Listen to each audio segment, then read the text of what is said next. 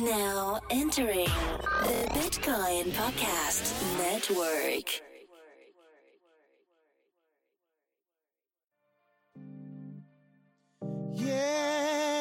Yeah. Welcome to the Bitcoin Podcast. We in OutShine. Bitcoins, we got them. Acquire, never sell. But catch us rolling deep like Adele. Bitcoin, blockchains, cryptocurrencies. Three guys faded talking Bitcoin, no fee. That's the free Bitcoin podcast, insane. And adoption is still the only thing that matters, man. Hey, everybody. Welcome to the Bitcoin Podcast, episode 174. I'm your first host, Marcello. And I'm host number 2, Dimitri. Host number 3, Corey. Host number 3.5, Elias. All right. Yep. That's right. Special holiday episode. Yep. Holla, holiday. If you want. What are you going to play? What do you guys want? What's that? That's What's my that hip hop? Is it Run DMC did I'm not doing that. Why not? Killer Mike did one. Why not? It's called Christmas Grind. I don't want to put DMX on the show. I said Run It's too DMC. disrespectful. Not You said Run DMX. DMC. Oh, I assumed it was DMX because he's got the reindeer song. No. I'm sorry. No. Yeah, I definitely don't want to put Run DMC, though. Easy E. All right, we can talk about this. We'll talk about this. We'll talk about this behind the scenes. Hit him with the interview, and let's get to the conversation. Not the interview, the The sponsorship. ads. Yeah. Oh, yeah, because, hey, ICO is wrapping up. We did our part. We told you guys about the decentralized escrow platform known as the escrow.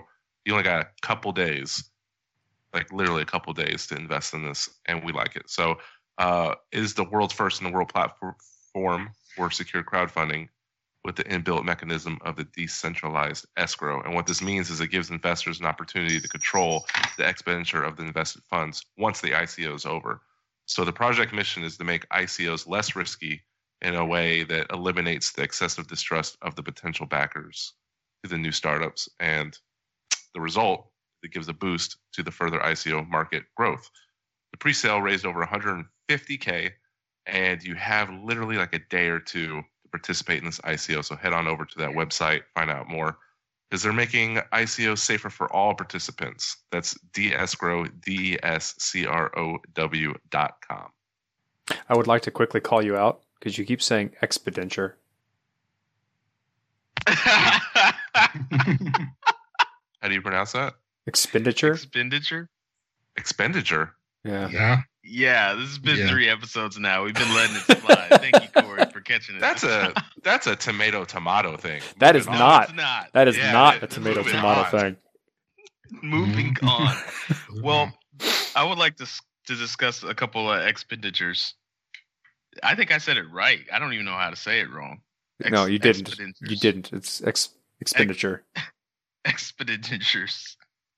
Expenditures. Expenditures. Expenditure. Anyway, expenditure. Yeah, it doesn't even sound right. I'm fighting that. I'm fighting it. Fight. You can fight it if you want to, but you're not doing it right. Okay. Anyways, we got some Bitcoin shit to talk about. Or do we? What were we palling around about before we started recruiting? I know that Elias wants to talk about something. That's very Okay. true. You have the floor. Okay, guys. Here's the deal. I've been in this community for 18 months, and I kind of hate it right now. Okay. That's You want to But it's- elaborate? yeah. Well, it's not even the community just itself. So Bitcoin's been in the news lately, and it's pretty much all anybody wants to talk about. Like when it comes to fintech and things you shouldn't do, quote unquote, invest in Bitcoin and all this crap. And I've found that, some people who are apparently my friends who I haven't talked to in like a decade, and they've come out of the woodwork and they're like asking me questions. And I just tell them, just go buy some. And they're like, but which one? Like, for instance, I had this buddy, he hits me up and he's like, hey, I want to know about XRP. I'm like, okay, I don't know anything about XRP. It exists. And then he was like, yeah, but do you think it'll be a good buy? And he kept pressing me to talk to him about this thing that I kept trying to tell him, I don't know. Go away. Go buy something. Tell me how it goes. And, I kind of see where he's coming from because, it's hard to go to like one of the subreddits and get some information because, frankly, it's lots of shit posting. Circle jerks. Every single one of them. Every single one of them. And they're engaged in some holy war between our Bitcoin and our BTC for some reason. I really don't know why anymore. And I don't know. It's just really weird. It's like I can't go to a Telegram anymore without some rando sending me sliding into my DMs talking about some, so why don't you tell me about something about this coin? Or a Discord without the same thing. It's just, I feel like there's sort of an invasion of people who aren't doing their research, who aren't trying to do for themselves. They keep wanting to like find somebody to just kind of tell them what to do. And I'm kind of tired of it, Send them my way. I love that shit. I hate it. Is that any different than a traditional investing like space? Like it's No. like people want to know what the next big, like, do you have insider information on some type of penny stock that I can get into, but this time it's legal, so you can tell me about it and I can invest into it and I'm not going to get in trouble? That's pretty much what the scenario that you experience when dealing with any type of cryptocurrency. People who don't understand the technology want to make money, and they look to anybody that's been saying Bitcoin on social media for the past 4 years. Yeah, and automatically assume those people know what's up about everything. I got on Facebook, and they're asking friends of friends. They're asking like my friends, like, "Hey, could you give me his number?" Like people who I've known on Facebook. Maybe I went to high school with these guys, and they've been asking my best friend for like my numbers. Like, hey, like, isn't Elias into like, Bitcoin or something? Because I may not have gotten into it like in earnest until like 18 months ago, but I've been talking about it since like 2013 and 2014. I thought it was cool. But kind of my worst experience though is, so, we just had an election here in Alabama for the Senate. And it's been kind of a big news story around here. So I posted something on Reddit that became a pretty popular post. And I kind of like got in contact with this guy who was like, hey, if you're in the Birmingham area, why don't you like hit me up? We can go canvas together. And I was like, you know what? Sure. Like I didn't want Roy Moore to win, and I wanted to go do some canvassing. I thought it'd be cool. Say canvassing? Yeah, it's basically when you go knock on people's doors and then you try to like talk to them about your candidate. Okay. Yeah. So, but I mean, no, but you want people talking about it. Like even they're just going like to work and like, look, that's neither here nor there. But we're sitting here, we're planning this crap, and then this guy, he's like, hey, I looked through some of your Reddit posts. Do you mind? Like, can you like give me some advice? And start... and I was like, yeah, like we could talk about it. And then we talked about it. And then when I was like, but about this canvassing that we're going to do, this dude ghosted on me. And I felt betrayed. Because you wanted to help him with something not crypto, and surprise, surprise, he sprung it on you. You got trapped. Yeah. That's how it felt. Well, my reaction to the people that are like, "Oh God, I can't." You, when I say the people, you is, I mean, we wanted it. We've been talking about it for years, and this is what happened. So, yeah, but when Facebook got big, people weren't hitting me up like, "Yo, so tell me about this Facebook thing. Show me how to make an account. Like, how do I poke somebody?" That's a deep question, but I mean, how? Yeah. But at the very end of the day, doesn't it kind of make you? To me, it makes me feel like, okay, now I can provide a service to people. I can add value to people's life. They are so scared. To me, there's a way deeper problem than just like people coming to me asking me what to do with their finances. That in and of itself is weird. Like, I don't have acronyms behind my last name that say you should be listening to me. I know how to handle my finances. Doesn't mean I know how to handle your shit, but it does mean that since I've been speaking about it, now I can provide a service to these people. So I'm okay with that. I'm okay with it. Is it tiring? Yes. Do I get pissed off at like 3 a.m. when Jackson Williamson from 7th grade basketball court is saying like, "Hey man, what about this Litecoin shit?" And I'm like, "Fucking Jackson." I'll tell you what. 2018 is gonna be worse. Yeah, it's gonna be worse. But like this is my stance on how I deal with all of that. I don't tell people what to buy ever. I'll never tell you what you should buy. I'll tell you how it works, and how that, like, what it offers against other potential cryptocurrencies that I currently know about. And if I don't know about it, then I don't know about it, and that's it. I that's the information that I can give. And you do whatever the hell you want with that information. And that at least incentivizes me to figure out more about how things work, which makes me make better decisions about how to handle my shit and where the space is going. And I'm not telling people what to do with their money because that's not something I should be doing.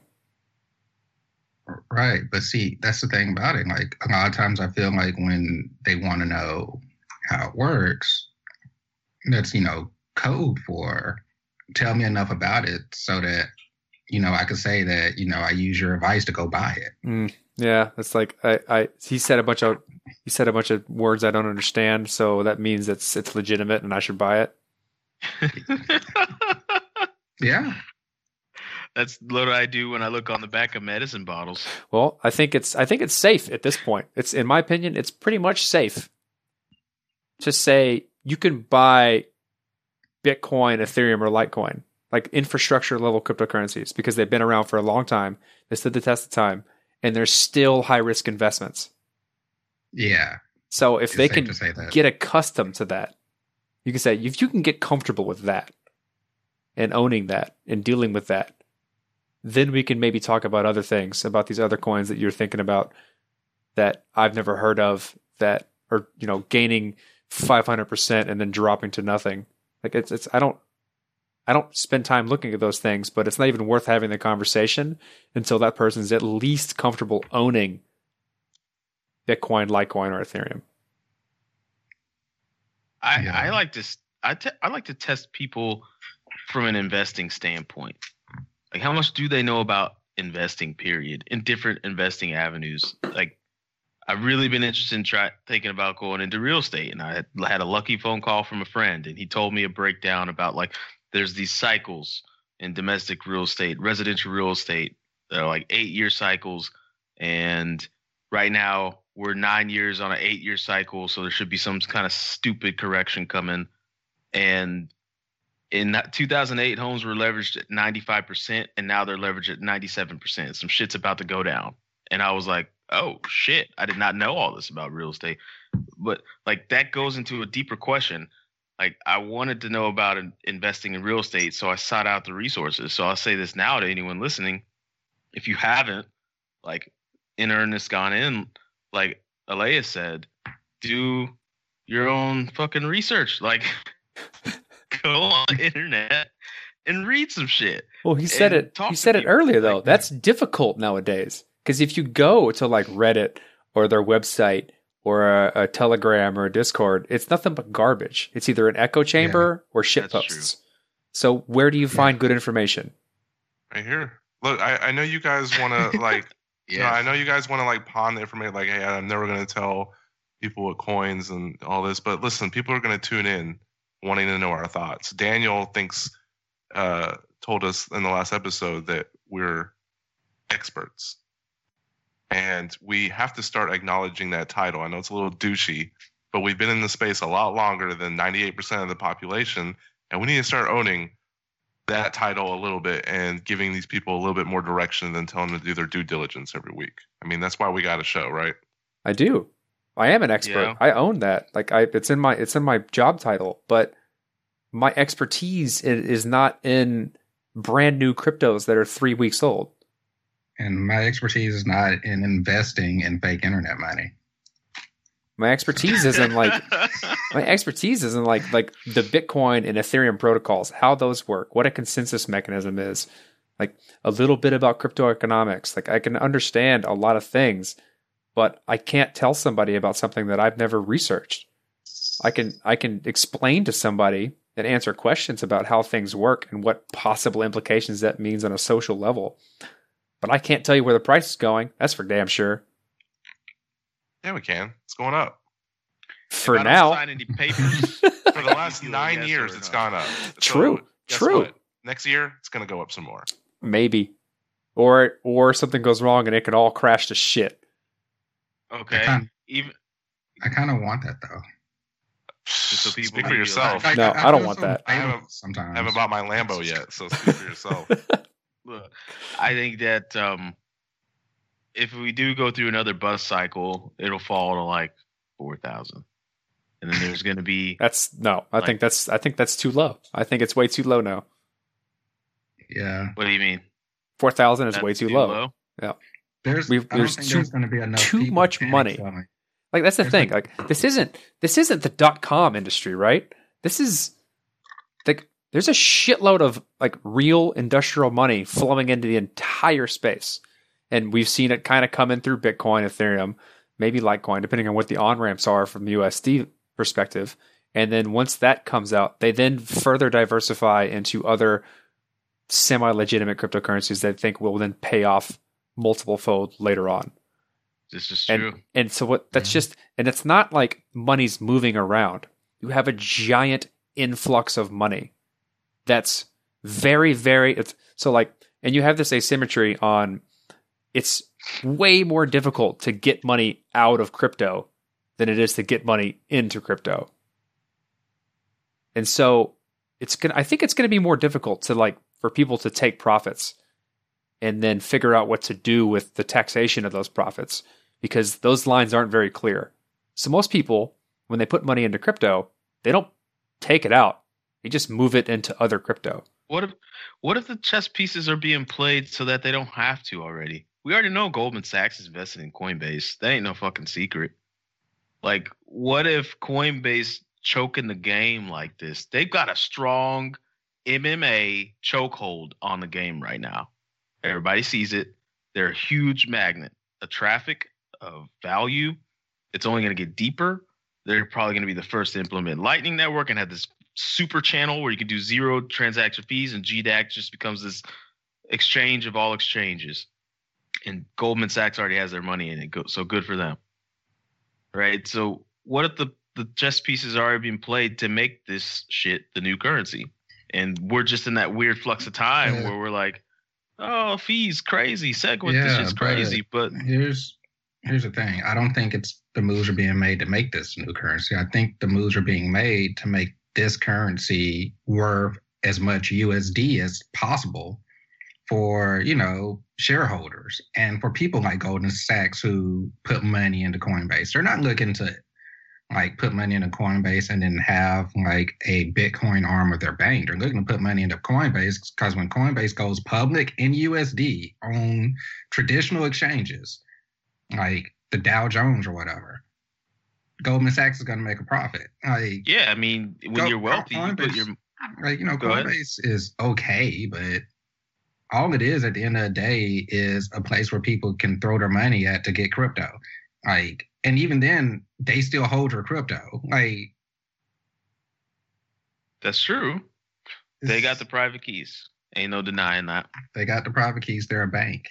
I'd say a But- good 90% of the people who use Coinbase aren't savvy enough to own their own private keys. They don't give a damn. So I could sort of agree with that. But like, you know, I remember my last job, I walked over and I saw one of my co-workers on Coinbase. Like, that's just the app people are using. People think when they have Coinbase, they have a wallet. They think when they have coin, they're looking at holding crypto like opening a bank account. We said that before, right? Coinbase is the AOL of cryptocurrency. No, Coinbase is the Bank of America of cryptocurrency. I don't. You use Bank of America. I use Bank of America. I don't like it. But I use it. You do. But I'm saying, like, that's what I'm saying. Like, people who use Coinbase think they're using cryptocurrency. They're not. They're using a company that uses cryptocurrency. Right. They're not using the technology. They're using a company that uses the technology. They could if they took their money out of Coinbase. Does Coinbase do fractional banking? I don't think so. No. Okay. I mean, that's good enough. You know, if I deposit a check, you know, it's not my money. It goes into zeros and ones into a banking system, and that's fine for most Americans. Are they solvent? I think Bitcoin's solvent, though. That's the big difference, right? And if everyone took their money out of Coinbase, they could. Yeah. Sorry to. I don't want to derail this conversation, but Bitcoin Cash just went up like $5,000 since we started talking tonight. Yeah, they're on Coinbase. Jesus Christ. What the fuck is going on? This shit is irrational. Yeah, anyways. If Ripple goes on Coinbase, just like buy it immediately. It'll go up. Yeah. I'm hoping that one of that's my the thing, though, tokens right? gets on Coinbase. That's like, what is it like to be that's kind of too much power for a single company to have. It's Yeah, I don't know. They're just a conduit. But this thing, damn they power. they know whatever coin they put on their platform will rise ridiculously. Yeah. Because they are the on-ramp to a shitload of people. And so how they choose to conduct themselves is, it should be, as a private company, profit-driven. Because it's not like they're spending all that time on making sure their shit works properly. Yeah, I was actually looking. I saw that they have like a telephone number on GDEX now. I thought that was progress. That's progress. That's real progress. But let's try and map it out, right? So we got Coinbase and GDEX. Obviously, they're a huge magnet. Now we've got who was it? Square the other week? Was it last month that said, "Yeah, we're going to allow our customers to buy and hold Bitcoin. Why not?"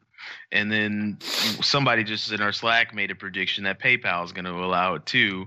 I mean, it's a pretty obvious move. PayPal get it together, but I mean, it's like everything that we've been bullshitting about for 4 years now is like, oh, this is just how we said it was going to go. Slowly but surely, there's going to be a bunch of avenues to get into crypto. And then next thing you know, you go to the gas station and you're like, hey, I got some Litecoin. Do you take it? And he's like, oh, yeah, I already got a bunch of Litecoin. Here's my wallet. Hell, Here's the problem. There's a Japanese restaurant outside my hotel. My boss is talking about Bitcoin. And the guy's like, oh, yeah, we take Bitcoin. And I was like, oh, cool. I'll send you some just for being cool. I mean, it's not an overnight process and it's not pretty, but this is pretty much everything we've talked about since we started the show. It's true. It's true. It's true. You've got last week I posted a link in the Slack and was like, that's a bingo. I don't think anybody read it, but somebody sold their house on the blockchain. They sold their house for Bitcoin and it happened. That's step one. Next step, somebody sells a few 100,000 pounds of cotton for Bitcoin. That's step two. Then it's a wrap. Then everything else is just weird and funky until we have more purchasing power than we know what to do with because we got lucky and we took a huge fucking risk financially, personally, emotionally, and then we get a huge fucking reward. Bro, I'm not going to lie to you. I have not taken a huge risk. No. I've been smart about this. I didn't take a huge financial risk, but I did take a huge social and emotional risk because it's hard watching these prices go up and down. Sometimes it's stressful. But I'm just saying, everything that's happened is exactly as we said it would happen.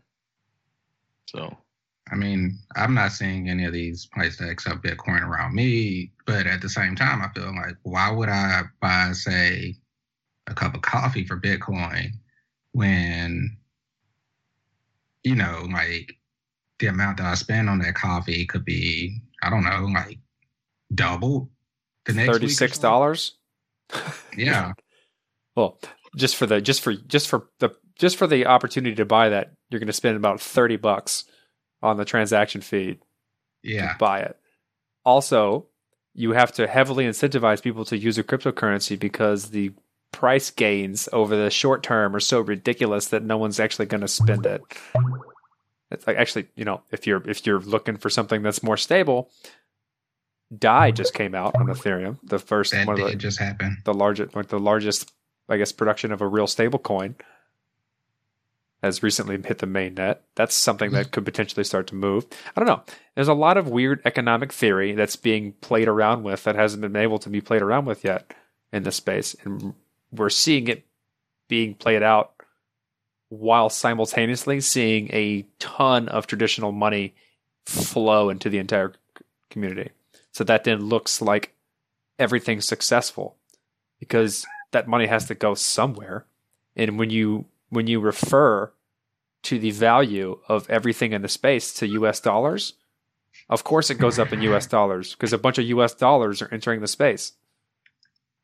Yeah, but how long does it take before some young whippersnapper in some country with a little bit more power than he should have says, like, why in the fuck am I still balancing these books in US dollar? That shit is going to the basement. Like, I have all this damn crypto. Is it? Let's just start balancing in something else. Is it? A young whippersnapper in relation to did. Bitcoin, yeah.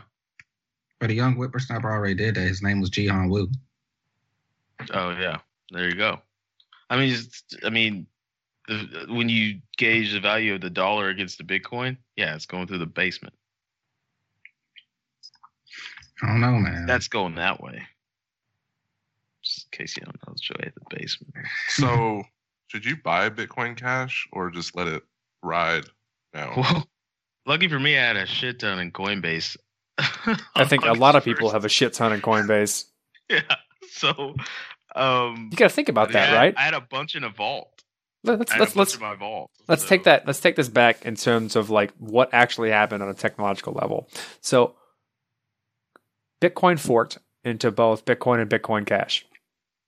Coinbase decided that they were going to give users the ability to withdraw their Bitcoin Cash eventually after a large uprise of people who wanted to be able to do that.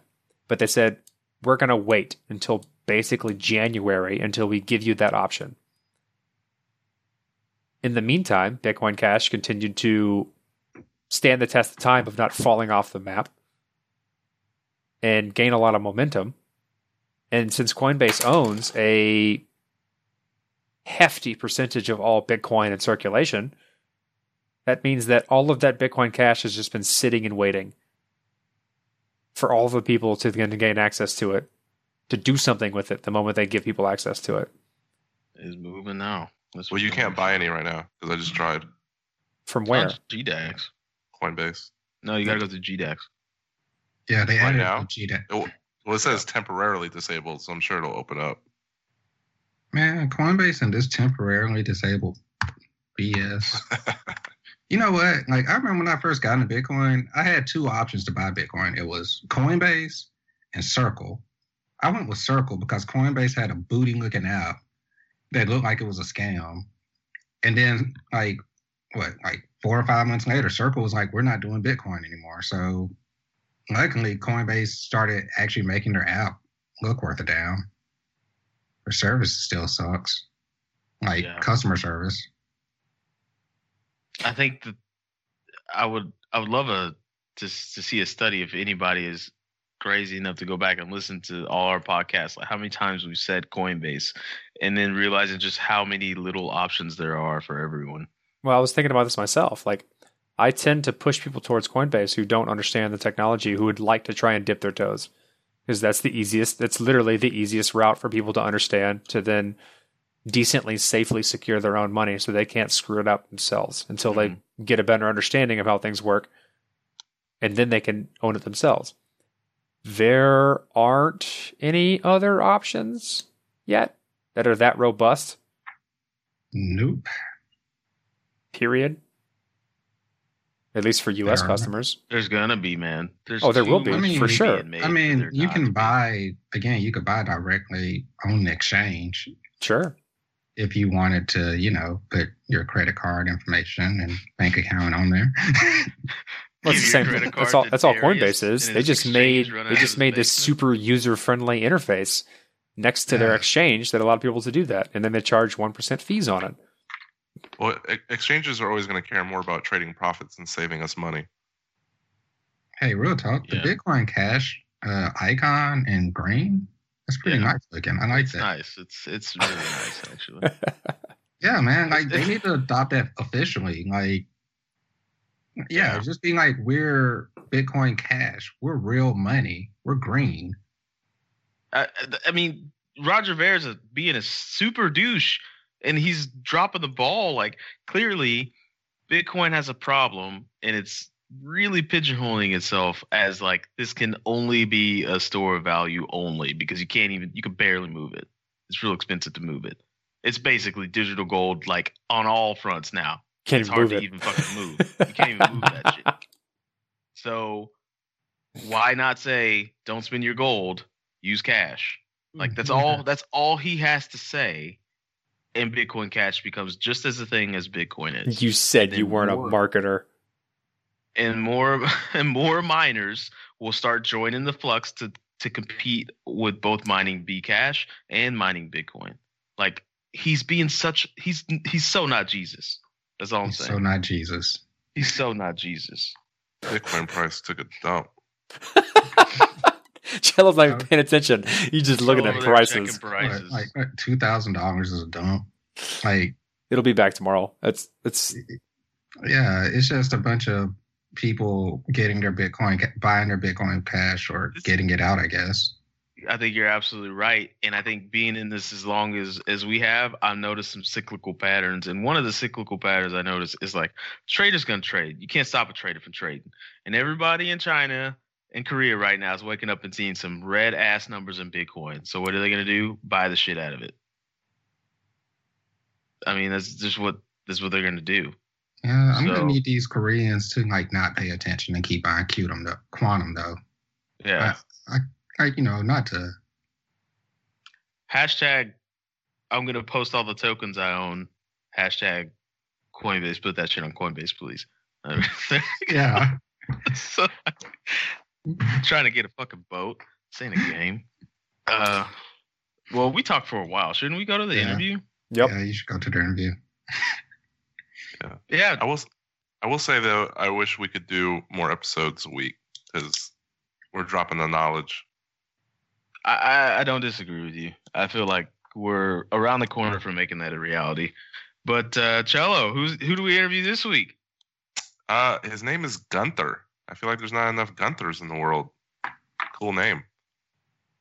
All right, go. What's his last name? Last name. Maybe there is no last. Sonnenfeld. Gunther Sonnenfeld. There you go. All right. He is the co-founder and director of media strategy and revenue development at Presscoin. He is a renowned practitioner in the areas of innovation, and he's keynoted along the likes of Richard Branson, Ariana Huffington, and Guy Kawasaki. Presscoin is using the blockchain in the build-out of an independent media ecosystem. So in this era of Donald Trump and fake news, we're bringing legitimacy back to the world of journalism. In your face. Spit that shit. Here it is. All right, guys.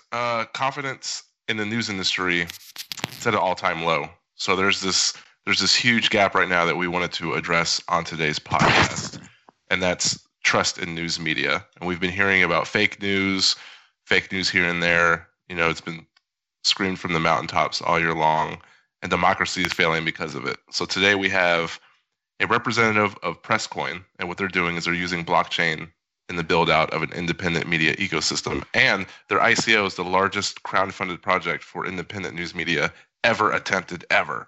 So we have Mr. Amit Rathore. Welcome to the show, sir. Hey guys, thanks for having me.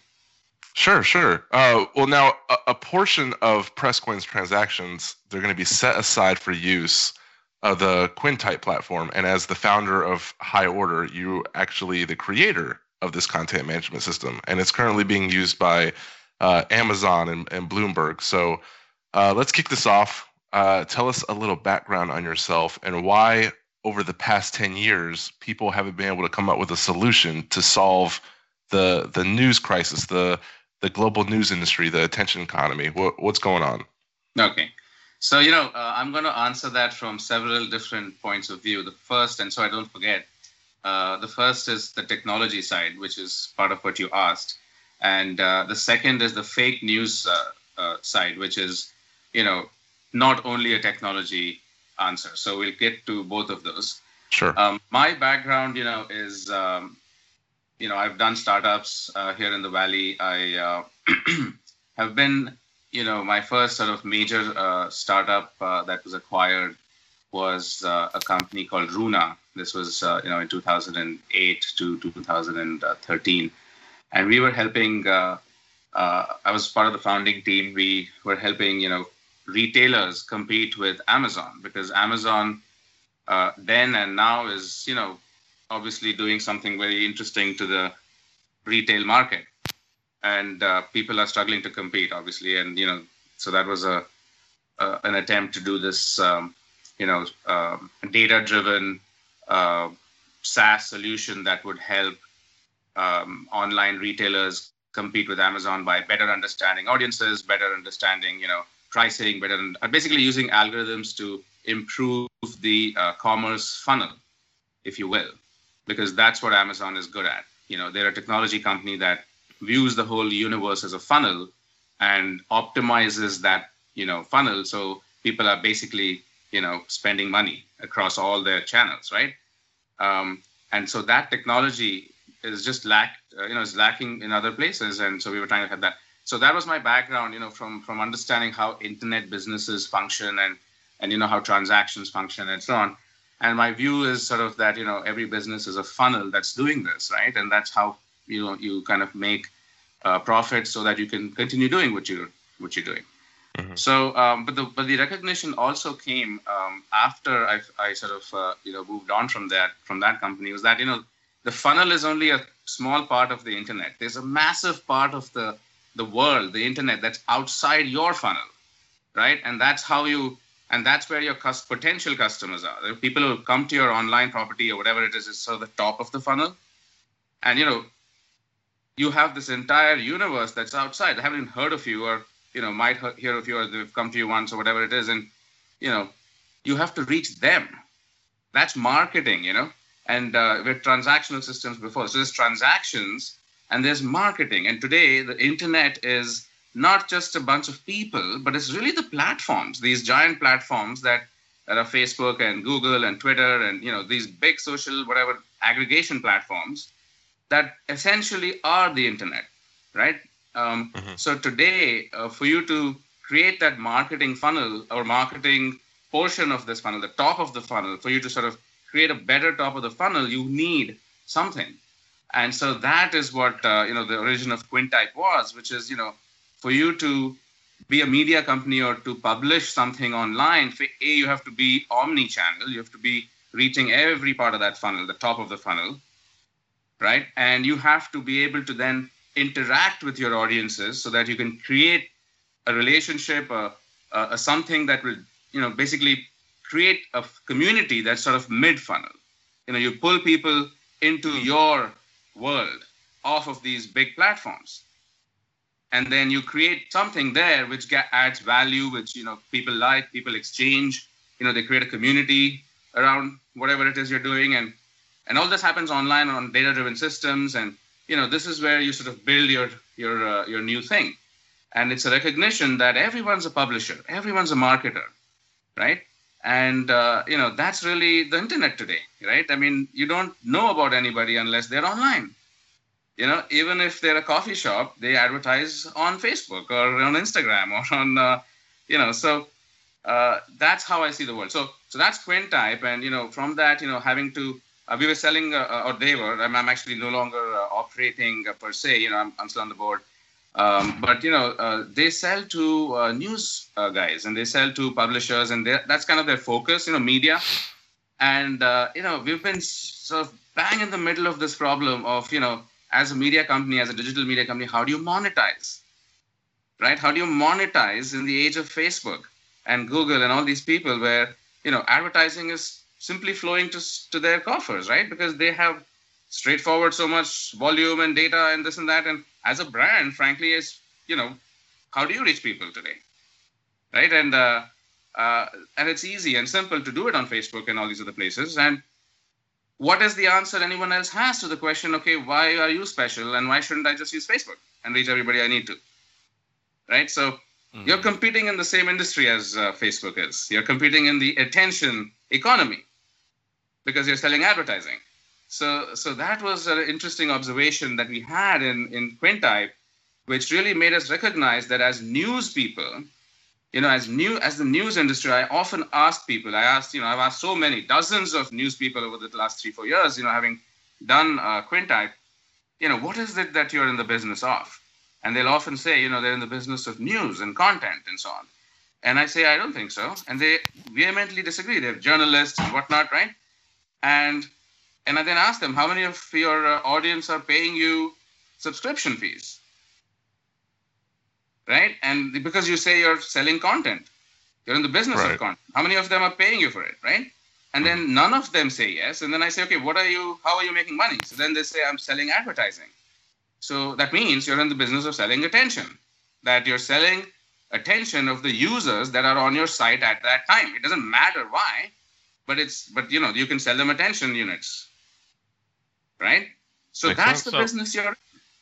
Sorry, I didn't mean to cut you off. It sounds like you're competing directly with old Bat Token, old Brandon Ike and his boys, right? Yes, because the new world is not just attention. Attention is top of the funnel. It's just something you talk about. It's something reflective, right? It's attention. It's fleeting. It's now, right? There is no duration to attention.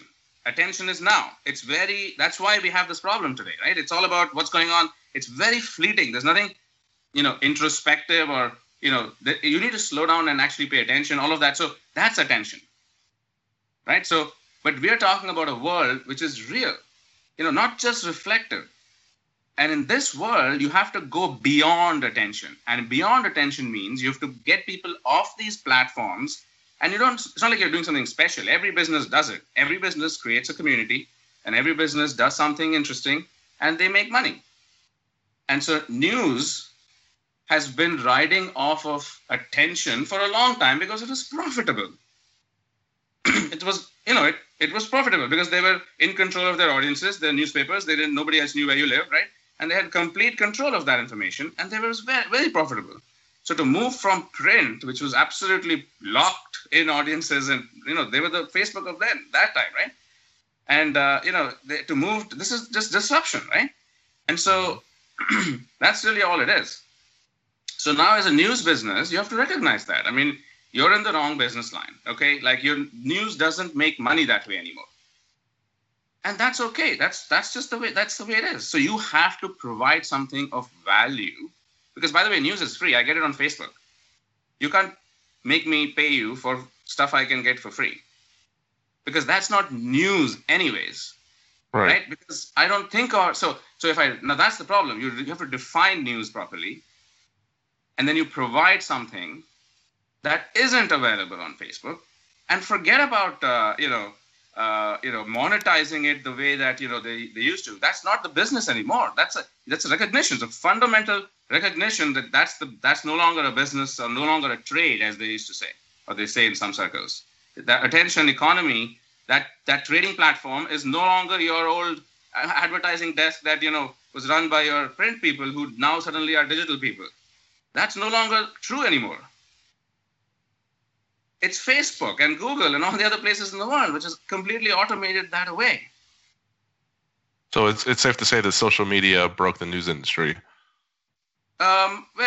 You can say that, but it's also equally true that the non-recognition of their own problem broke themselves. Yeah, I would agree with that. Yeah. Right? Just like Uber broke the taxi industry. Whose fault is that? Is that Uber's fault or is that taxi cab company's fault? Yeah, I think it's definitely the news industry's fault. I mean, they should the very second social media started taking off, they should have noticed, at the root of it, we're just professional social media connoisseurs. I'm a journalist. I'm telling you some shit that I heard and saw. Just like if I'm talking to Cello and I say, "Hey Cello, guess what? Last week I heard and I saw some shit." The only difference between me and a journalist is that a journalist has the pedigree or whatever, but now it's gotten to a point where if there's just a general consensus around a single person's opinion, it's like, okay, we'll take that guy as fact. So yeah, you're right. The news is like they missed out. They got blockbustered. I will say this though, in the same analogy that we took, that whose fault is it? Now let's take the other pair of actors that you just pointed out, which is the us, you and I, who kind of take people's opinion or whatever it is, and the news industry, right? So if we are succumbing to fake news, whose fault is it? That's a good question. I would say it's a 50-50 fault. It's 50% the person who believed it and 50% the person who created it. And I'm saying that because it's a really safe answer. Yeah. It's a really safe answer. Yeah, absolutely. And it's a true answer too, right? There is no right answer. But I would say that, recognition that, oh, wow, we actually have a part to play in this is also the solution, because you don't have to fight fake news. You cannot fight it. There's nothing to fight about. It's always been there. There's nothing special about today's fake news. It's been around forever. Used to be tabloids. Sure. And it would be pamphlets. Yep. I mean, do you believe that Donald Trump's use of the term, specifically him, fake news, has given dictators around the world a license to paralyze the press, in essence? Absolutely. But that's because we've let them, right? See, let's come back to that for just a second, right? Like, we have actually forgotten that it's also our jobs to make sure that we're getting news and not just accepting Facebook's feed as news, right? I mean, we've made that choice, right? We've said, where do you get your news? Facebook. Wow, okay. Is that a wise choice for you? I mean, if you just think about it for 2 seconds, you have to be recognition of that fact that, what you just said, if people's opinion is this and we take it as fact, if you just pay attention to that, you'll stop doing it. Yeah, that's true. I think so. So what's funny, Amit, is that me and a friend of mine had a discussion about this like 6 months back, and what we kind of deduced it to is that like facts are too free now. Correct. Like decades ago, it wasn't as easy to get facts. Like you either had to subscribe to some expensive newspaper or pay for some professional to give their professional opinion, or even if you take it even further back, you pay 5 cents for the newspaper, then you got to unfold that damn thing, and like you start on page 1, and then it's like go to page 3F, and you're like, damn it, and you gotta like it's like a little more work and physical action involved in getting the facts. But now it's like, okay, these facts are just being forced on me really easily. I don't have to go anywhere. I just open up a window and here's all the facts. I said that with quotations for the listeners. And so like facts are so free and easy, and so there's no hard work involved or no behavior change involved with getting to the facts, that people just take advantage, and then they're just lazy. So I mean, it's also in the fact that we call them facts even though they are in quotes, right? We create this world where we sort of casually even refer to them as facts or news or whatever it is, right? With no real, and so therefore it's really not about, we cannot fight fake news. We cannot fight it by, because there is no such thing called news anymore in that sense, right? First, we have to go back to what is news. And news, by the way, in my opinion, breaking news is interesting. Obviously, there's a wire services world that really has reporters everywhere, and that's really a scalable model. And we get breaking news. That's what's going on. It's very fact-based, but that's fine. That's really all news is. The rest of it is opinion and analysis, and so on and so forth. That's true. So right? Presscoin, how do we get to a point with Presscoin to where we have this, let's just use consensus for lack of a better word, of people participating in that element of the news, the element of sorting through the BS and saying, okay, this is a factual event with factual data. I believe this. I'm going to proliferate it. So there are a couple of ways to answer the fake news question in the Presscoin world. One is what you're saying, which is how do you collect news that has been, the chain of, a supply chain of news. How do we have a publicly auditable, verifiable, supply chain of the news components, right?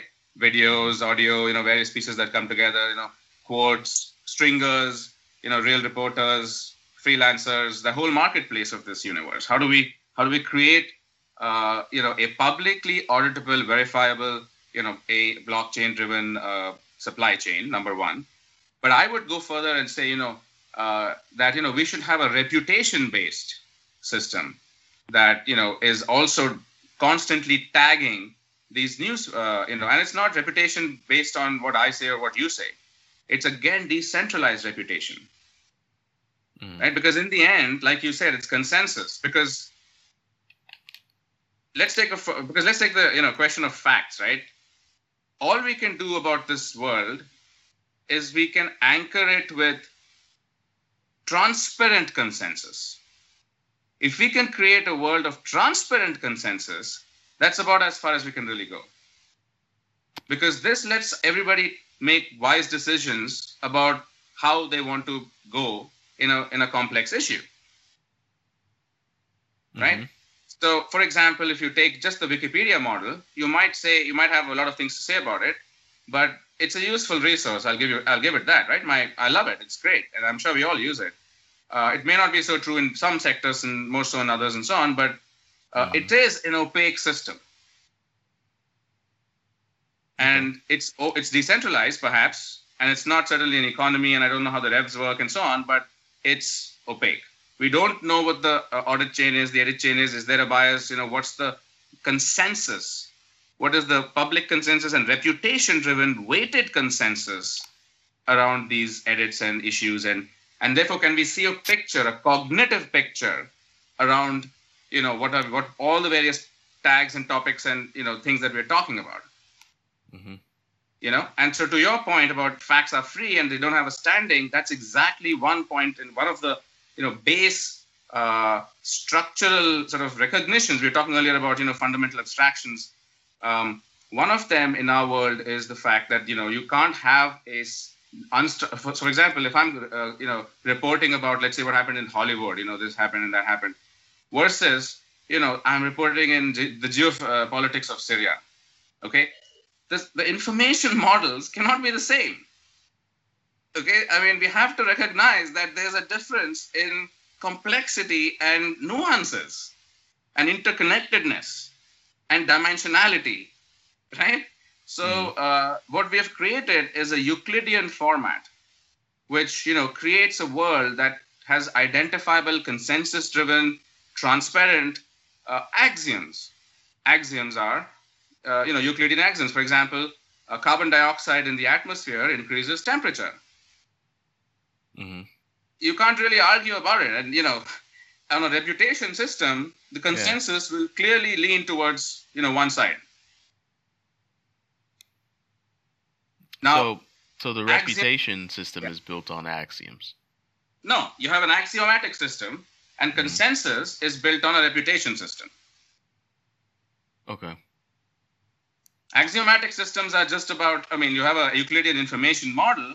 So an axiom-based system lets you, create a worldview that's based not on free-flowing random facts that are just unstructured, but which you need. You do need to communicate, but you do need to make central points about the universe. You might want to say this is an axiom because it's an observable fact, like Euclidean geometry, right? It is true that increasing the atmospheric, content of carbon dioxide will cause increase in temperature. This is an observable fact. It has nothing to do with whether we did it or who did it or how it's happening or any of those things.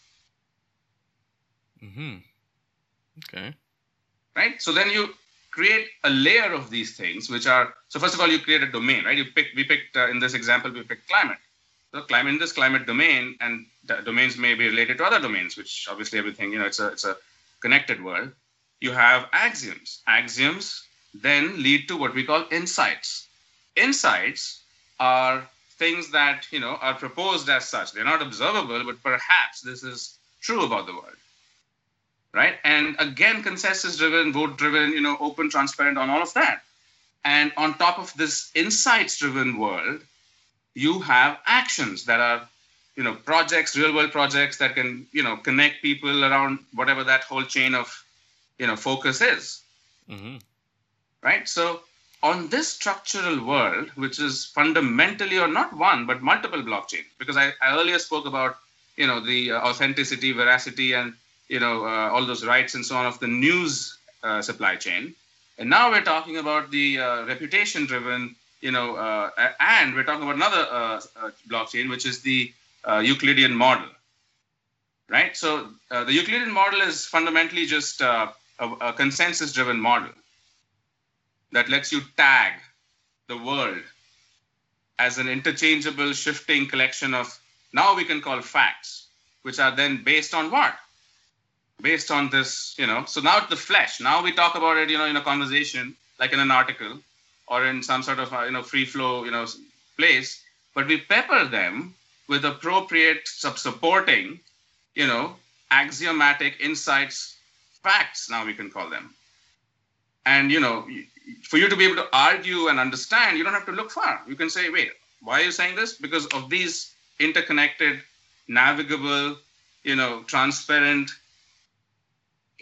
ways of understanding this. So it's about how do you create a model that we can, in a conscious way, represent knowledge in our minds to make it clear that, while I'm reading this unidimensional thing that what happened and, etc., it's actually connected to a whole bunch of issues. It's not that complicated to navigate this because I can just follow along as I understand more and more and I seek. So what is the coin? What's the utility of the coin? What do I do with this press coin once I have it? Yes. So the other recognition then is that, you can't create an alternate universe by simply trying to change the existing universe. So you have to create an alternate ecosystem, which is not going to be, carved off of. It's not a red ocean strategy. A red ocean strategy is everyone's competing for the same attention dollars. And I'm going to go head on into that. I would say, for example, do not take Amazon head on, right? Because they set the prices for all commodity products. If you can tell what the price is, Amazon is the cheapest. Okay, so how do you compete in commerce? Where value is in the eye of the beholder, where you can't compare pricing, which is the entire decentralized world. Our human experience is priceless. So, peer-to-peer commerce, that's the future, right? And so it is in this new world. So we create that alternate universe of seekers that are looking, 1 in 20 people on Facebook, for example, who are not looking there who are coming there for news and saying, I'd love to understand what's going on, but wow, I don't get it, right? Like what's going on, And so those seekers, that 5%, 1 in 20 people, we want to create these new islands of sanity, this reputation-driven, consensus-driven world where, news is clearly tagged with what really are facts and not facts and so on. And it's not about who says what in loud, different colors and capitals and, funny gifs. Yeah, there's like So in this alternate world, how do you make money? You make money all across the ecosystem. Digital advertising is the biggest one. I don't have a problem with it as long as it's well intentioned, opt-in, clear, very high CPAs, by the way. Really expensive because this is a unique audience that is all about seeking commonality and understanding. And I'd say it's probably the new 1% or whatever it is, however you want to call the beginnings of this, of just people that, want to come together and just sort of figure out this world that we're in. And that ecosystem is a complete copy and replica of the existing ecosystem, but it's on crypto. And the beautiful thing is, with unique additions to this whole ecosystem, we're expanding this into the fiat world. Because crypto is all very nice, but until it goes into the fiat world, it's just going to be a small, tiny microcosm. Right? So this has to be, Steemit's great, it's wonderful, but it's tiny. My mom's never going to, ever go to Steemit. Yeah. Right? So, but for example, she's interested, and she lives in India, and she's interested about the elections and so on. She will go to nextelection.com, for example, which is one of the platforms within our economy. And you can imagine all the various, actors that are in that community of, events. When it's a site like Next Election, it's all about elections and politicians and journalists and citizens and, the elections which are happening now and at the local level and the state level and the, it's like a Yelp for elections. Mm-hmm. Right? And Politico like mixed into it, right? And so this is an action platform. It's completely logged in and moderated. This is not about trolling and like Twitter. Mm-hmm. It's got a clear purpose, because Facebook and Twitter have wonderful, uses, but they don't have a specific use case. They're general purpose, which means they have no real purpose, right? They're just there for, hanging out and like, whatever, right? And so now with the actual things are happening on actual platforms. And when we say news, it's just a word. It doesn't mean anything anymore. What does news mean to you? Right? I mean, it's such a, complex. So instead of worrying about all this and saying, is it real? Is it not? Is this? Go back straight to the issues. Elections are issues. Understanding news and communicating with each other and trying to have a real discourse. That's a real thing. Where is the platform for understanding news today? It doesn't exist. Right? So Insurge Intelligence, which is a new platform, and I wish Gunther was here, is that. It's a Euclidean-based, as I mentioned to you, it's all about understanding and, discourse and, peaceful, exchange, which is, what? I would like that. So honestly, it's really not about fighting fake news or fighting anybody. It's simply about going to a new place of, of a purposeful dialogue. Yeah, you've changed my worldview for sure. There's this disconnect between the pace of technological innovation and the pace of journalism, and I like that you're getting readers to assist in the reporting process or interact with reporters. I think that changes the whole worldview people are going to have on news. Absolutely, exactly, and all of this happens within Presscoin's tokens, and because we're using a interesting exchange, and this is an open platform, we'll be able to do this in crypto. So it doesn't matter where you are. It doesn't matter if you're on reporting with something out of some part in Africa, or as you're doing in say a remote part in Mexico where they or I don't know if that's a good analogy or not, but it doesn't matter where people are. You can get paid in even local currencies. This is important.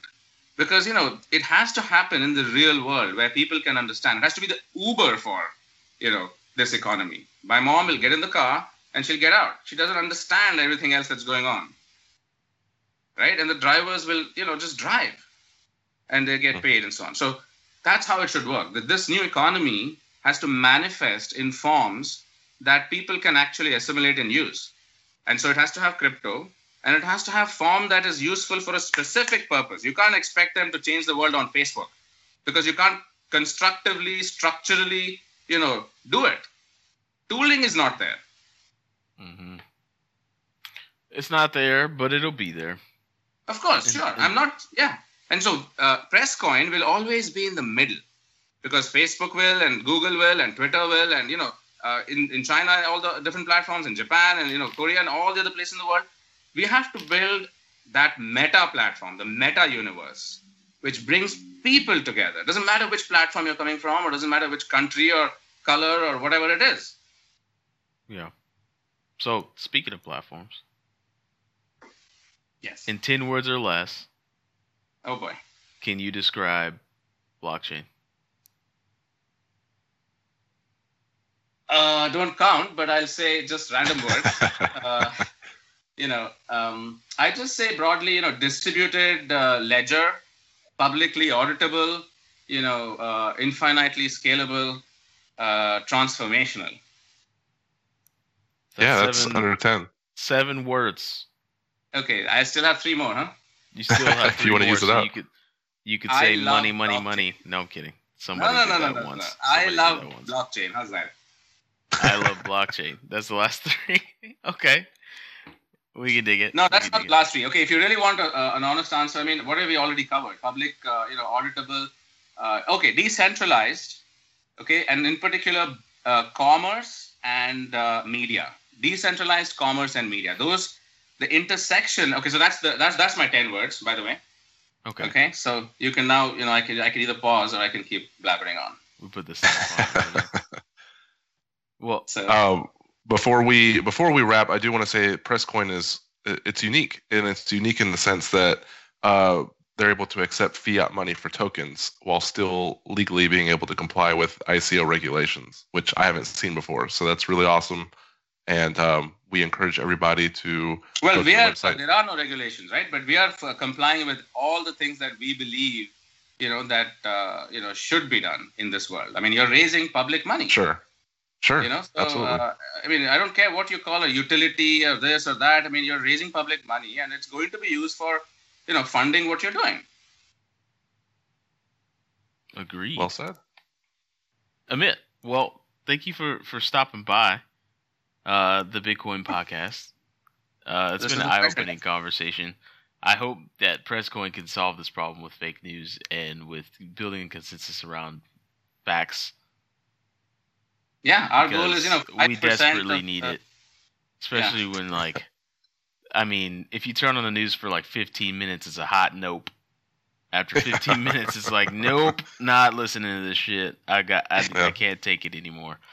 So, I'm definitely behind the cause, and I hope you guys can get it done. Yep, that's the goal. All right. Make sure you guys come back. Hopefully, we get to meet Gunther and the rest of the team on the second go around. The door is always open. Thank you, and this has been a pleasure. Hey, everybody. Hope you enjoy. Oh, wait. And that was the interview with Jethro Jameson from Presscoin. Gunther? That's correct. That is correct. Gunther Summerfield. Got it. Sonnenfeld. Oh. Gunther Sonnenfeld. That's why Preeti didn't give us the retweet. Well, You that's out, probably Preeti. because we're recording this roundtable before we've actually done the interview, so that works out. Come on, Corey. Why do you keep taking the majesty out of this process? Real talk. Jello put so much work into the majesty of it. and Real you talk. just ruin it Real every talk. time. Everyone needs to know what we're doing here. Corey doesn't know shit about how we make this show. Anyways, that was the interview. We hope you enjoyed it. We're back for the post-interview rigmarole. Elias, you got anything else on your Jello. mind you want to bring up? Oh, go ahead. No, just you know what I do. I shouldn't have said I hate this community. I just love it so much that I get so pissed off at it, and I want it to be better. Okay.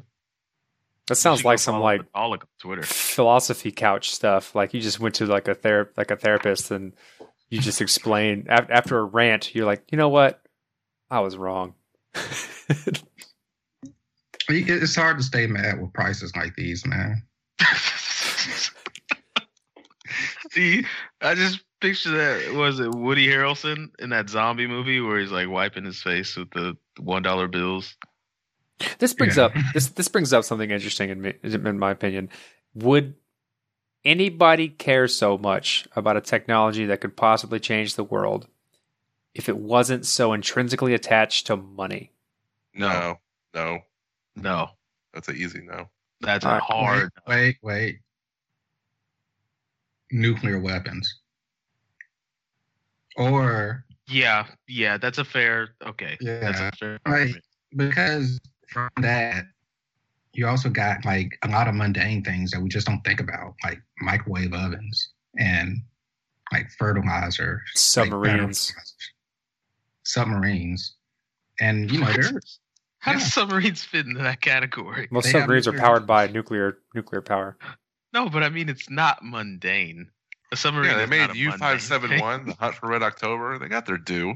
Yeah, but you know, I use a microwave every day, and I feel like if I didn't have one, I just was living in the house or moved to an apartment, and then I was like, well, you know, it's my first apartment. I need to get some stuff. I think at the top of that list, like at least top 5 would be I need to get a microwave. I don't have a microwave. Toaster oven. Interesting. I don't use a Yeah, microwave. Toaster ovens are fire. But you're right. There's a lot of things that eventually come from a technology that people care about that will be mundane. That'll just be a part of life that you just makes your life better or more convenient or easier. But how much of the care in this space is just because it potentially allows people to retire a little bit early? Or pay off student loans. A lot of it. I mean, look, don't you think Elon Musk's Tesla Gigafactory would be a lot more sexy if we could profit from it? Yes. Yeah. And now we can hook it up to a bunch of miners. Boom. Dude, that's a losing business. Everyone's moving to proof of stake. I don't think everyone's going to move to proof of stake. Once it's been proven, they will. I mean, Bitcoin won't, because Bitcoin doesn't move anywhere, like technology-wise. Bitcoin does nothing. And people love it. SegWit comes out, everyone gets excited for a week, and no one's using it. Because I think what happened, Corey, honestly, I think SegWit came out and everyone got really pumped, and only a few people really know how the tech works. So they were like, yeah, I'm going to update my wallet, SegWit, awesome. And then nobody else did. So it was like, oh, I guess I'll just send transactions to myself. Well, that's a indicator of how the space moves, right? Like how low level these technology upgrades are, is that people can't take advantage of them until the developers build something that use them, that allows people to take advantage of them. That's how the space moves. You don't get to use the new tech until the developers who understand it build something that allows you to use the new tech. Period. Mm-hmm. And that's why these new coins are so big, is because they hopefully will be using new tech that allows the utility to be better than what it is on Bitcoin. That's why people are throwing money at all these things, because there's a potential that it's going to end up surpassing the utility of what Bitcoin currently offers. No, people are throwing money at it because there's a potential that the price is going to skyrocket. That's a legitimate argument too. But I mean, speculation is speculation. Yeah, and I just feel like so much of this industry is driven by speculation, as opposed to people actually, caring, just sincerely caring about what the technology is going to bring to them. How is it going to make their lives just a little easier? I'll tell you this much. Say I was a developer who created a cryptocurrency that offered or promised to offer some potential technology, and then billions of dollars flowed into my project. That would make me I would be miserable. I would be miserable because I would feel as though I'd have to spend every waking moment making sure that I've made good on the promises that I'd done. And I actually feel the same way. But I'm not sure most people feel that way or everyone feels that way. I'm telling you how I would feel as like someone who makes promises. And I hope that there's a good amount of people who are doing projects that do feel that way, because you immediately gain the burden of responsibility when people legitimize what you said you're going to do, but haven't done it yet. Yeah. And I think it works sort of both ways for me. So when Jared gave me the SGT and, I took it, but I remember when S&T first started hitting exchanges, and I looked at, the worth of that. And I remember feeling just a little sick because I felt like, you know what? I just got this money that I did not earn. And it was just given to me. Why do you feel like you didn't earn it? You did a thing and he paid you for the thing. I didn't do anything. I asked questions and I tried to do something. Like, I didn't know Clojure. Mm-hmm. So the status app is written in Clojure. So here I am looking at all this Lisp thinking, holy fuck, what's going on here? And in the meantime, I'm not really getting anything done. So, eventually I just kind of walked away from it. But, S&T hits the exchanges and suddenly, this guy just gave me lots and lots of money. And I felt like I didn't earn it. I'll take it. I'll take it. I'll take it. I'll take it off your hand. Hey, Cello will gladly bear that burden if you don't want to handle it. No, I'm cool. Like, it's my burden to bear. Hey, it's my shoulders. I'm here to share it with you, brother. Let me know. But I do feel like there's so much money flowing in, and sometimes I just want to feel like I've earned it. I did a thing, and it's tangible. And I feel like if I were to have an ICO and I was to get hundreds of millions of dollars, hell, even like hundreds of thousands of dollars, tens of thousands of dollars to like get my project off the ground, I'd be worried a little because I want to deliver on my promises. That any good person would. It's the bad people that won't, and it's also the bad people. Some of them will get caught, and some of them won't. And on the opposite end of that coin, there's a lot of great projects out there. Some of them will get funded, and some of them won't. I mean, nothing's gonna change that ever. But true. I've said it from Corey disagrees with me, and I don't think Cello doesn't disagree with me. But there's only ever on the planet 50% good and 50% bad people, totally equal, right down the middle. That's a retarded statement.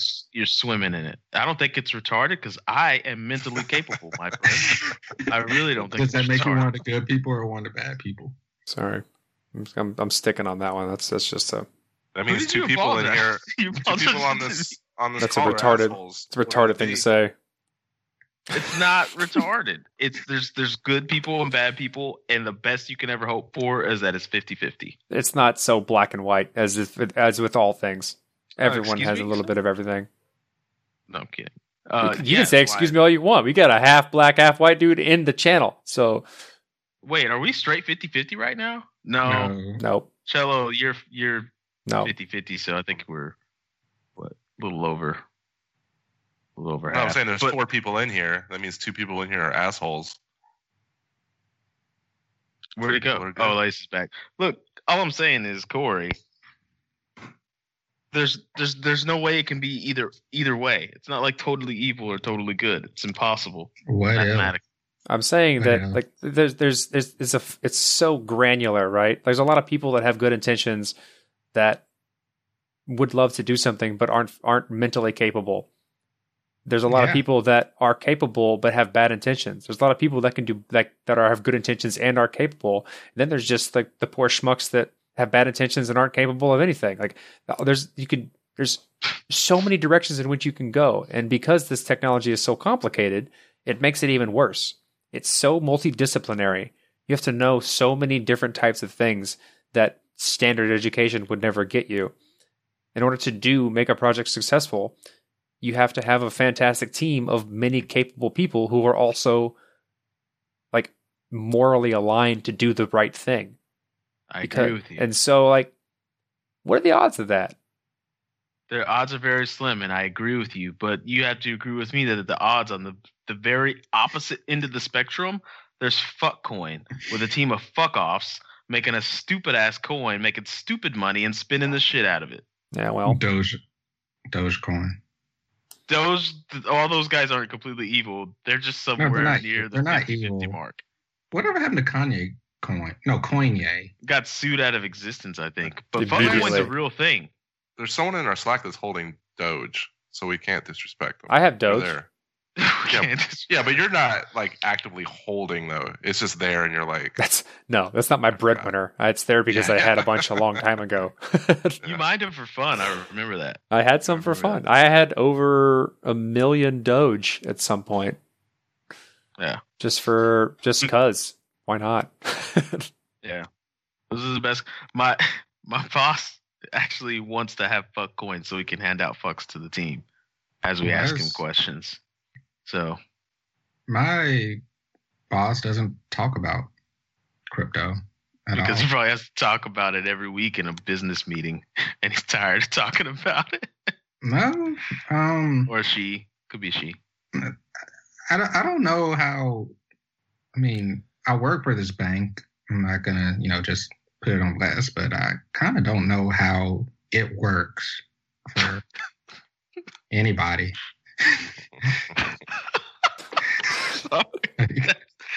That's the whole irony in all of this shit. Is that like no one even fucking knows how banks work? So why you get so pissed that you don't know how Bitcoin works? Just buy the shit and shut the fuck up. Like, Bro, dude, did you see somebody got arrested? He made like lots of money selling Chuck E. Cheese coins. No, that was fake. no. That was It was 100. fake? satire. That was 100% I wanted fake. that to be real. You wanted it to be real. We real. all wanted it to be real, but it was fake. 100% fake. Why can't I trust the news anymore? I can't trust anybody. Can't trust anything. Hey, theme of today's show: press coin. Use it. Nice. Full circle. All right, let's wrap this up. Yeah, let's wrap this up. So, we do lots of things that's on the internet. One of the things we're most proud of lately is we got on Spotify. So if you have friends that are too lazy to use podcast apps, which is a lot of people, if they have Spotify, just say, "Hey, you should listen to this show on Spotify called the Bitcoin Podcast." Tell them just like that. It'll grab their attention. What else do we do? Corey writes blogs halfway and then finishes them All right. about a month I later. have started a new series that I think I will actually stick to. I'm tired of people asking me about new coins, and so I'm kind of like gathering the ones that get the most interest on people who ask me, and I'm going to write a cursory viewpoint of what the coin is and what pros and cons it may have based on how I like read their website, the white paper and stuff. It should only take me a few hours to actually write, and I don't have to put as much effort into them. What's it gonna call the blog? The blog? That was a weird way. It's to ask called- that. I'm sorry. Yeah, I caught you. It's called a petty crypto review. Okay. Why don't you We're just all call it waiting. a pet? Why isn't it just a petty review? Because I could petty review anything. I'm specifically And- looking at crypto. And Shelmo, like, are you going I to name actually your agree. series Coincerto? Like I told you to. That's good. I like that. I like what's his name said. It's not my fault or That was Whatever. cello. It doesn't Yeah. matter what he said. Yeah. I said Coincerto What's your- concerto. because his name is Chomo. I think there's some merit to that, Cello. By the way, Well, there's that rap song. It's not my fault. I think by Mystical. It ain't And that my was gonna be fault. like- yeah. Don't get your shit Did I do together. that? It ain't my fault. It ain't my fault. Did I? I get it now. All right. There you go. If you would like to continue this conversation and be a part of the ridiculous that is the Bitcoin podcast, join the Slack. Our link and the website actually works now. For the longest time, it didn't. So if you tried earlier and it didn't work out, try it People are, again. like, We joining fixed it. now. Yeah, people Yeah. are actually joining. And you can join us on the conversation. Elias is there. We're always there. There's a lot of other people and a lot of channels to talk about both crypto, rap songs, press coin, Video games. We love Video video games games. too. you name it. Just come talk to us. Yeah, man. You'll love it in here, and you'll end up on the show one day too. Spend Just some kicking it time with us. talking to us, and you can be on the show. Yep. Let's see. The BitcoinPodcast.com, the BlockchainPodcast.com, the EthereumPodcast.net, the EthereumPodcast.org. You can find us there. We have a lot of URLs that we are camped on. So if you want them, you can open up them pockets. We'll give it to you. What else do we do? I think Elias has been eating French fries Elias. for the past hour. One Like, French fry. I don't know how every your 5 French fries last so long, but They don't. They're cold now, but I'm hungry. Elias, you got anything you want to plug? Do I want to plug? Mhm. Nope. Still working on that novel. When you finish it, you know where to plug it. So I don't know if I plug it here. I don't know if this is the audience. nah, man. People that listen to our show love books. We got data. Okay. Well, if you are interested in one day reading a book where the Grand Wizard of the KKK is an actual wizard, at me. That's your actual idea? I thought you were joking. Wait, does he What? also play for the Washington Wizards? Because that'd be pretty cool too. No.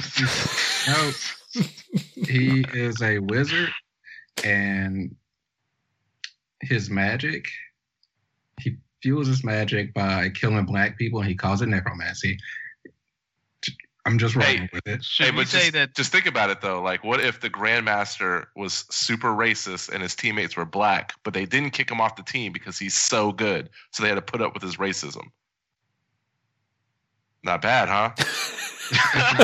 It's not bad. It's very much in the theme. It's very much in the theme of what I'm writing. Like, damn, this Okay, Grandmaster. can we clear the piece of shit. area for? When it's We don't lit. have a video podcast, so Elias is black. All right, this is not. So if you got really offended out of the blue because we mentioned KKK, just think about the context before you rage quit. Or Merry go to- Christmas, everybody. Yeah, Merry Christmas. This is dropping on Christmas, right? Christmas, yeah, around Christmas Eve, Christmas. Happy holidays, everybody. Yeah, especially you, Christmas Eve. Zoe. It's been a great year, giving you shout outs every week, Zoe. So one of these Just gonna throw weeks. out there that you might want to be careful, man. This isn't the time to be creeping on nobody. I'm not creeping on her. I'm just giving her a shout out because she's an amazing. Oh, I see what you're saying. I take back all 120 shout outs that I've given Zoe Saldana over the years. So, anyways, anything else, guys? Let's close it. close it. Happy Christmas, Hana Kwanzaa to you, lovely people. Play. You want to say that part, Elias? Hell no. Go All right, ahead. play. This is the first time anyone is. I'm offended. Wow. Play the outro. That's how you end 2017.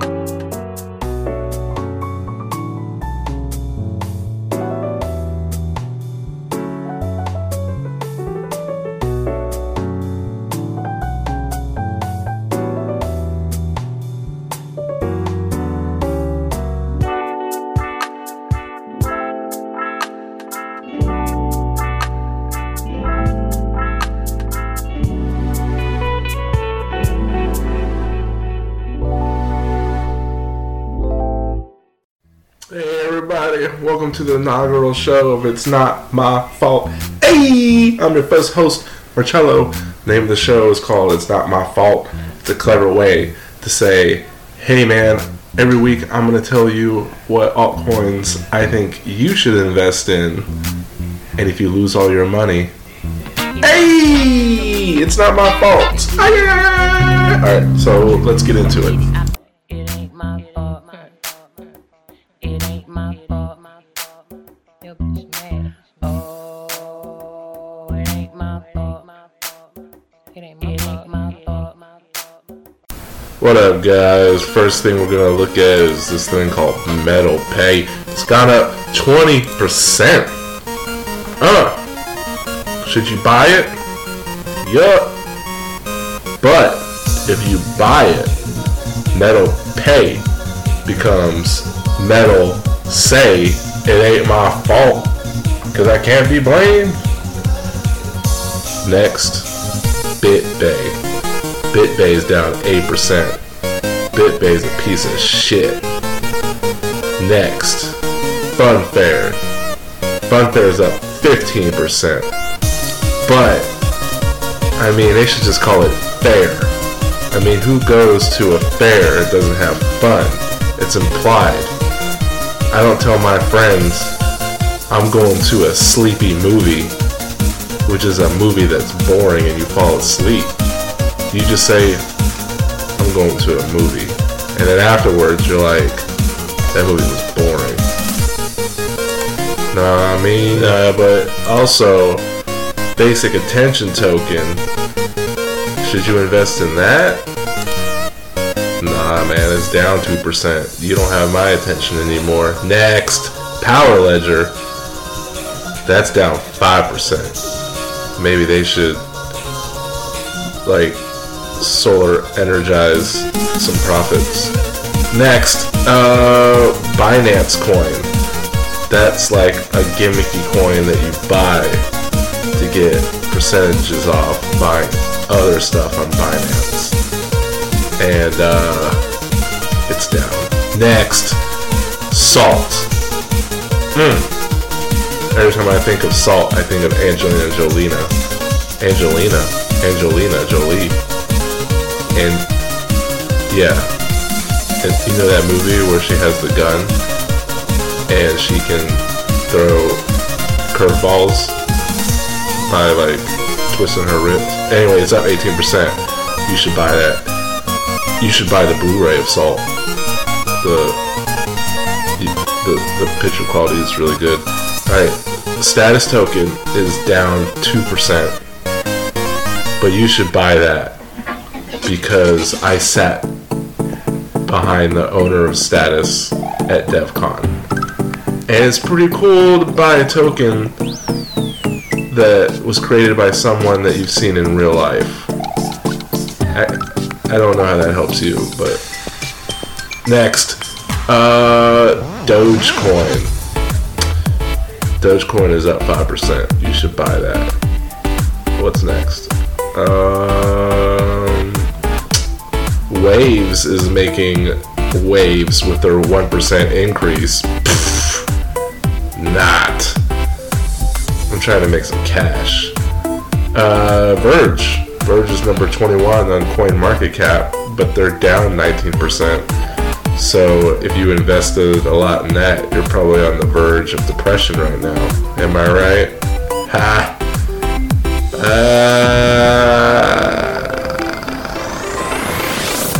Cardano. There's a lot of YouTube videos of a bunch of Armenian teens with Ferraris in the garage telling you to invest in it. What do I think?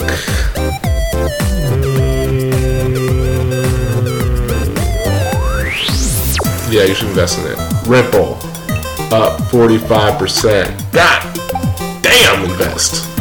But if it plummets, hey, it's not my fault.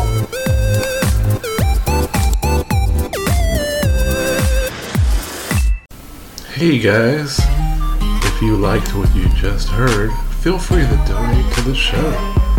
That Bitcoin address is 1GUIDRBBFNZAY JBXZK3AQWRTRXSBPRRQBG.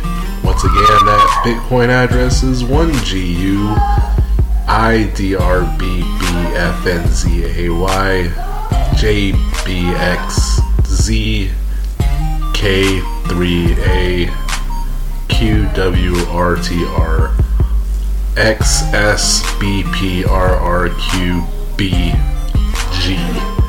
And if you get one of those letters wrong, I won't get it. So just rewind this back a couple seconds and hear it again if you need to. Alright, thanks a lot. I'm out of here.